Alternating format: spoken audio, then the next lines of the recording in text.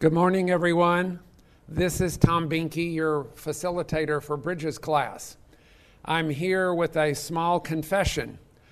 We only were able to record the second half of Rob's great class last Sunday.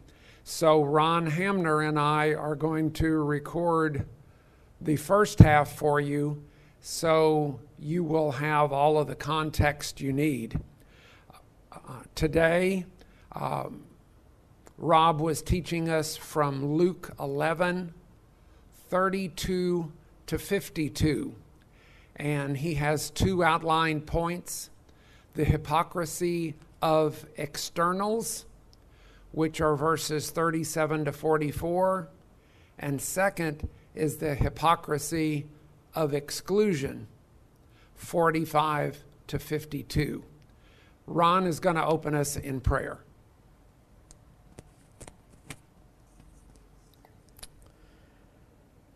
Heavenly Father, we praise you and glorify your name that you have given us the time and the word to read and study, that you've given us this time together.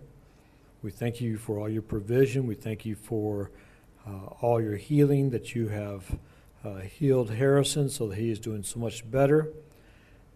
And we thank you for our teachers and our ministers. We ask that you bless what is said today to be of your doing, and that what is true will be remembered and what is not will be forgotten, and that you bless the preachers and the teachers as they prepare for the following weeks. And we give you the glory for all that happens. In Jesus' name, amen. A reading from Luke 11, starting with verse 32, I will read the entire passage through verse 52. Verse 37 through 52. Now when he had spoken, a Pharisee asked him to have lunch with him, and he went in and reclined at the table. And when the Pharisee saw it, he was surprised that he had not first ceremonially washed before the meal. But the Lord said to him, "Now you Pharisees clean the outside of the cup and the platter, but inside of you, you are full of robbery and wickedness. You foolish ones, did not he who made the outside make the inside also? But give that which is within as charity, and then all things are clean for you. But woe to you, Pharisees, for you pay tithe of mint and rue and every kind of garden herb, and yet disregard justice and the love of God. But these are the things you should have done without neglecting the others. Woe to you, Pharisees, for you love the front seats in the synagogues and the respectful greetings in the marketplaces. Woe to you, for you are like concealed tombs, and the people walk over them are unaware of it."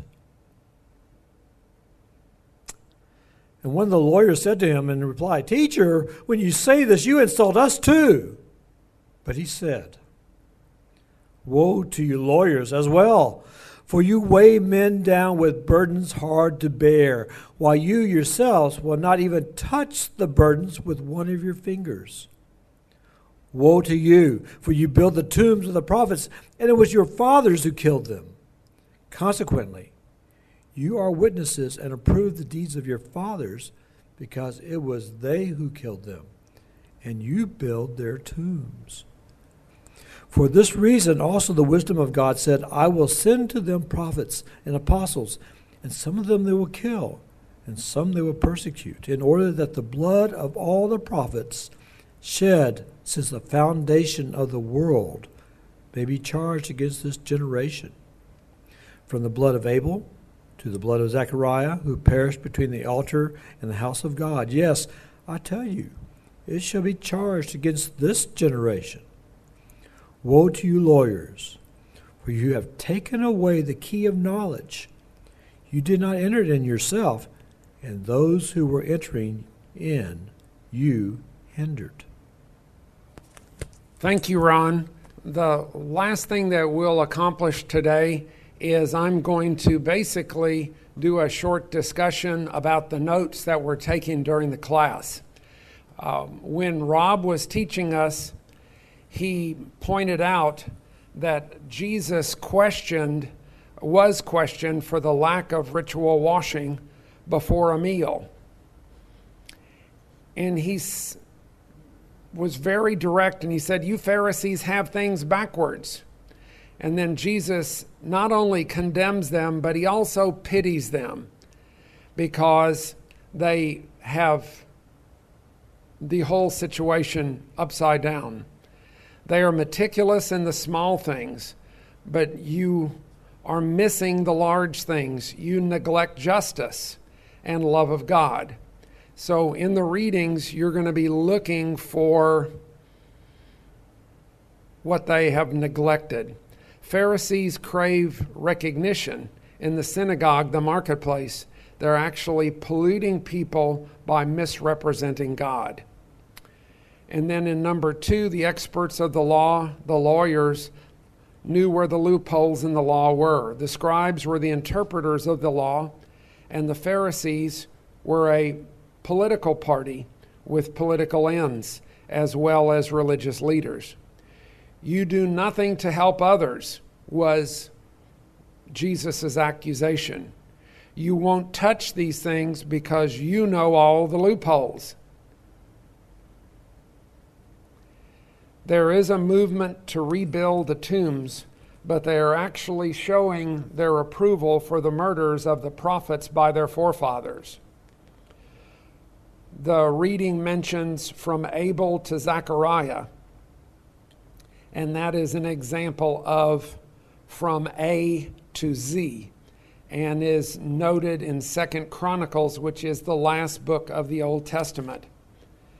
The Pharisees have lost the key to the kingdom, and they are waiting to catch him. They're waiting to trap him, to ensnare him. And the whole situation is terrible. Rob mentioned the beginning of the word dinos, which is as in dinosaurs, which is an example of the terrible lizards. Rule makers for the sake of rules revised history to fit their narrative, but also rules did not apply to them. That is the notes that I took from the discussion in the class. I'm sure we are not presenting it as well as Rob did, but I hope that you'll find this helpful. Our reading came from Luke 11, 37 to 52.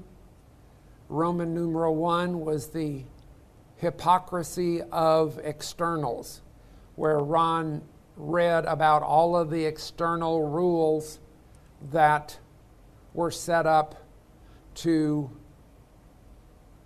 elevate the scribes and the Pharisees and to keep the people down and keep the people out of the house of God and keep the people from understanding the love of God.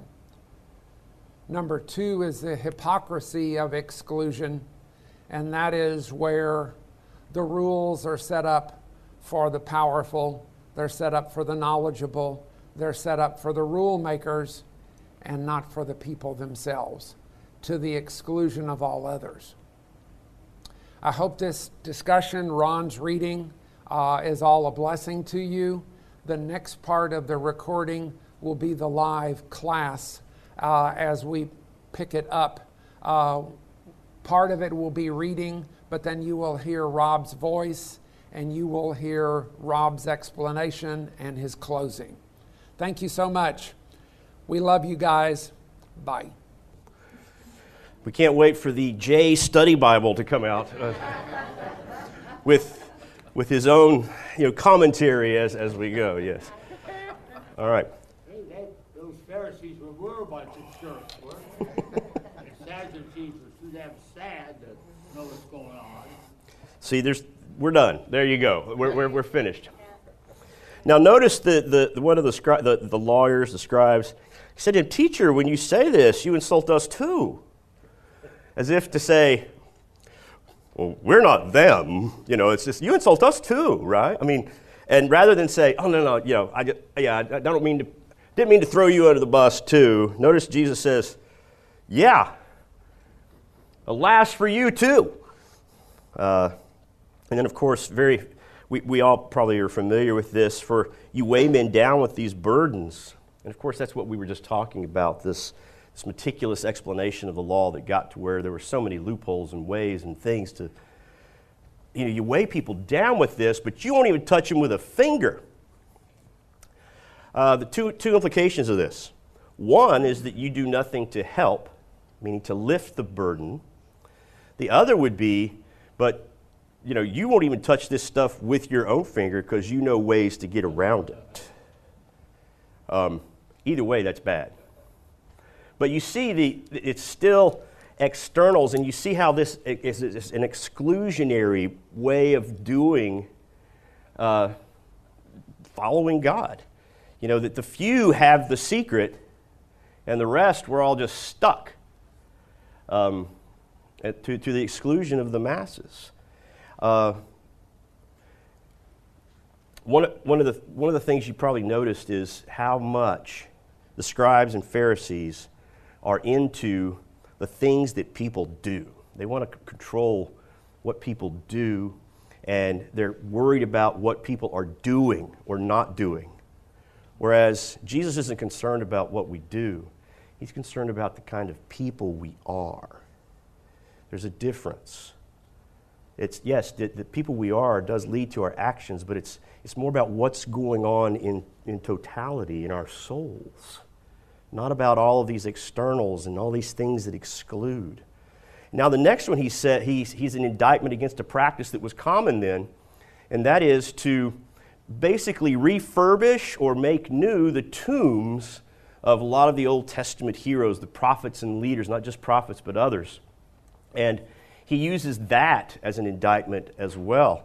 He says, alas, you're going around actually making these tombs for these folks, but it's your forefathers who were the ones who killed them in the first place.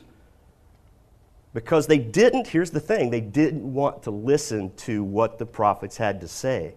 They didn't want to do the things that the prophets said God wanted them to do. So they were killed. So the irony is, he's saying you think you're refurbishing these tombs for the prophets, but really it's more of a monument for your own complicity. It's more for the monuments for those who killed them, and you're complicit in it because you're still not doing what it is that God, through his prophets, says you should do. Harkens back to where he says there's blindness there. So he then says, for this reason, verse 49, for this reason also the wisdom of God said. Some Bibles will say, God in his wisdom said. The actual Greek is the wisdom of God said. And then some of your Bibles will have quotations over the next thing, rather than saying God in his wisdom. And there's reason for that. Some have looked for, maybe there's a lost apocryphal book somewhere of wisdom where this was said, but there is nothing like that. Wisdom, of course, was personified often in the Old Testament. We think of Proverbs 9 and wisdom being personified. And some say that Jesus is, at this point, hearkening to that personification. The wisdom of God says this. And, of course, he is the incarnate God, is sort of the incarnate wisdom of God, because he's setting up the third woe to the scribes about the keys. The key of knowledge, the key or the door to the true wisdom. But all that being said, what is this?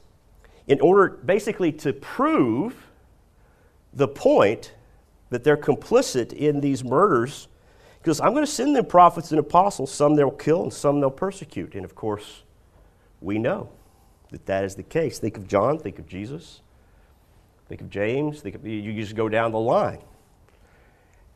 So they're kind of, yes, in order that the blood of all the prophets shed since the foundation of the world may be charged against this generation. Like, whoa, is that fair? You know, that's one of the questions we have to ask. You know, is that fair? I don't think fairness has anything to do with it. It's just the way the universe operates. Generations who don't learn from previous generations always end up paying the price. Things always dam up. In other words, it can go along for a while, but then that flow dams up.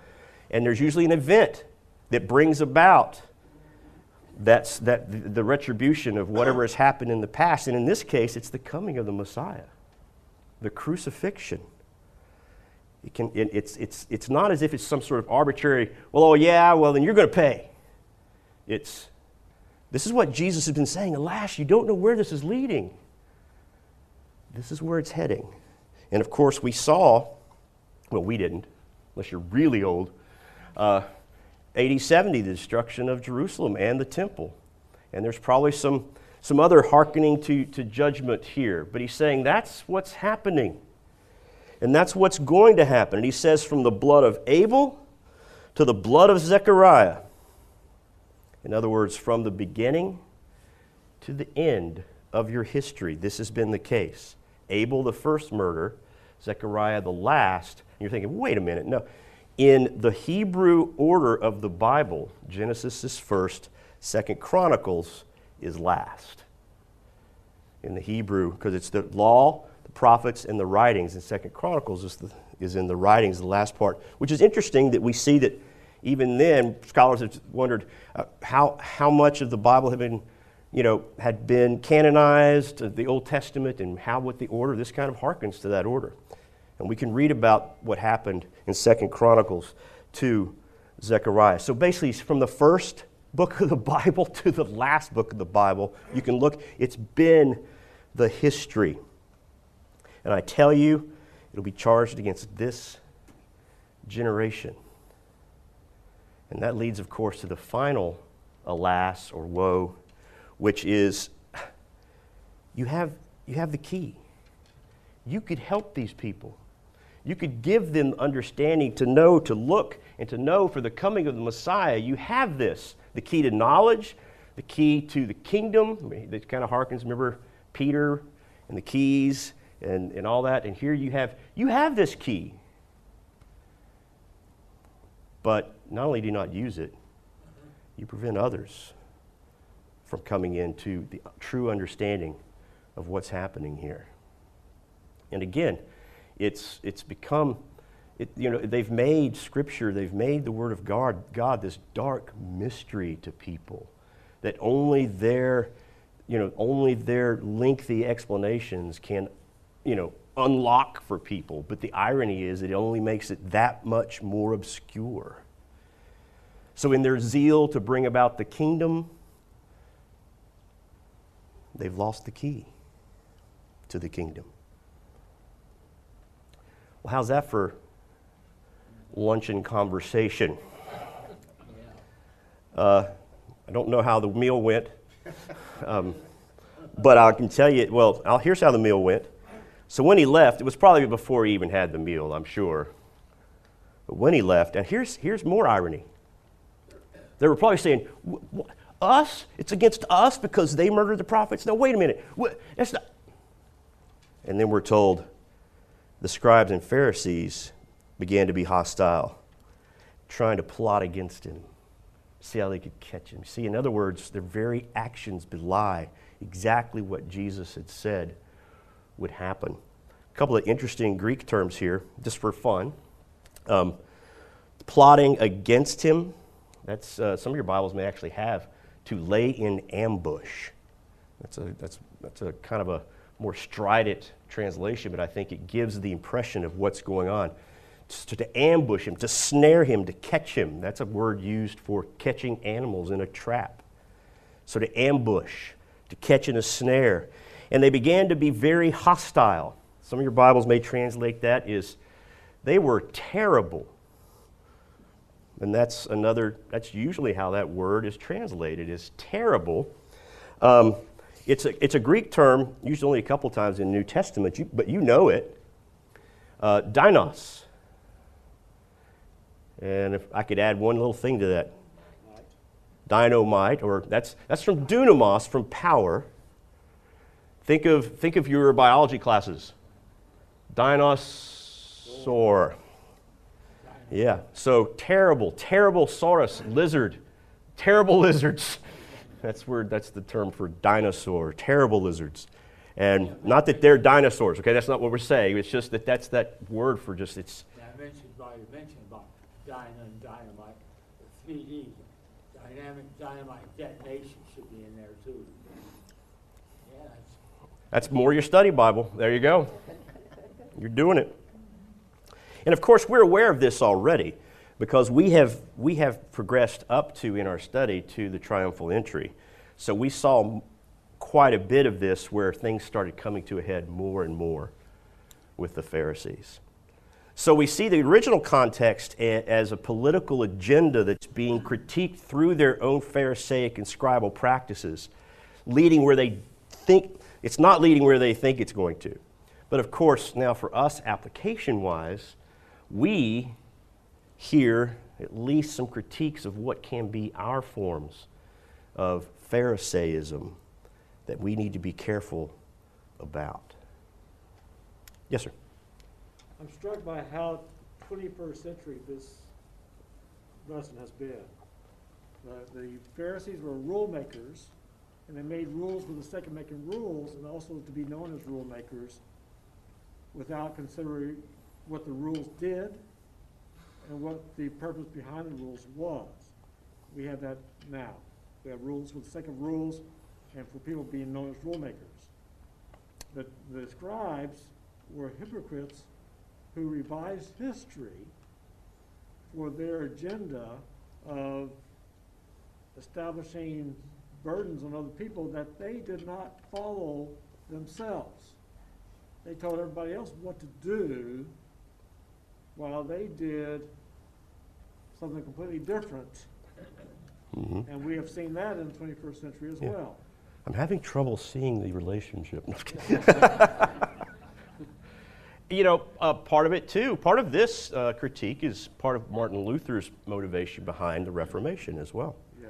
For, Scripture being so obscured by so much tradition of, and remember, he was a Roman Catholic, but so many of the traditions that obscured the Bible. The average person did not have a Bible.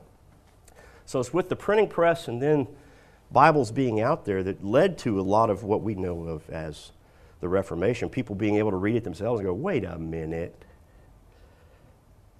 Yes, sir. On the 21st century parallels, we also have a lot of discussion here of monuments. Oh, interesting. Yes. There's discussion of monuments, and then there's the whitewashing of the monuments. There are no monuments to the prophets, I gather. So yeah, it's an intriguing parallel, right? Yeah. I grew up in Virginia, and I'm a faithful Virginian and a respecter of Virginian traditions, including the Virginian who lived here in San Antonio and attended St. Mark's Church, Robert E. Lee. But there were other Virginians during the 70 years or so, from 1776 to 1860, who followed Jesus Christ and testified in manumission deeds under the command of Jesus Christ to treat my fellow man as I would want to be treated. I hereby give liberty to these individuals. There are no monuments to them. And Satan takes the name of one of those hundreds of men who freed 15,000 slaves in Virginia over 25 years. One of them is John and Charles Lynch. And their name, Satan would have it, would be turned into the epitome of evil and injustice. Mm-hmm. And I've never seen a monument to these guys, but they testified by deed that they were freeing every slave. And John Lynch even inherited his wayward son's slave after the wayward son's slave killed his son and confessed to his murder. And then in his manumission deed said, I give liberty to this man because nothing he has done can take away the liberty that God has given him in his creation. And I leave to God the judgment of him for his confessed behavior, which is real extreme. But these guys are Bible-believing Christians. There are no monuments. Right. It's sort of an inverse of what we're looking at. Yeah. So there's all this stuff about the politeness or the gentlemanliness, and there's some places where that ends up being important after the war, but they're really debating these things. Universities' names are being considered to be changed, monuments taken down. How do you treat monuments? I've never thought, what's the Bible say about monuments? Well, here it is. There's stuff on it. Yeah, there's stuff on it.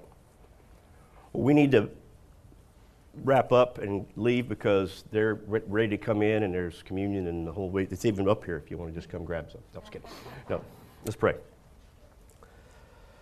Thanks, Father, for this time we were able to share together around your word. And as always, our prayer is that it doesn't just stay here, but by the power of your Holy Spirit, we're able to allow it to affect us. As we learned, it's not just the outside of the cup, but the inside, that we would, on the inside, be the people you've called us to be, because in some part we've been convicted as well this morning. Thank you for your word, and we look forward to gathering again to study it in Christ's name. Amen. Amen. All right. Bye, podcast people.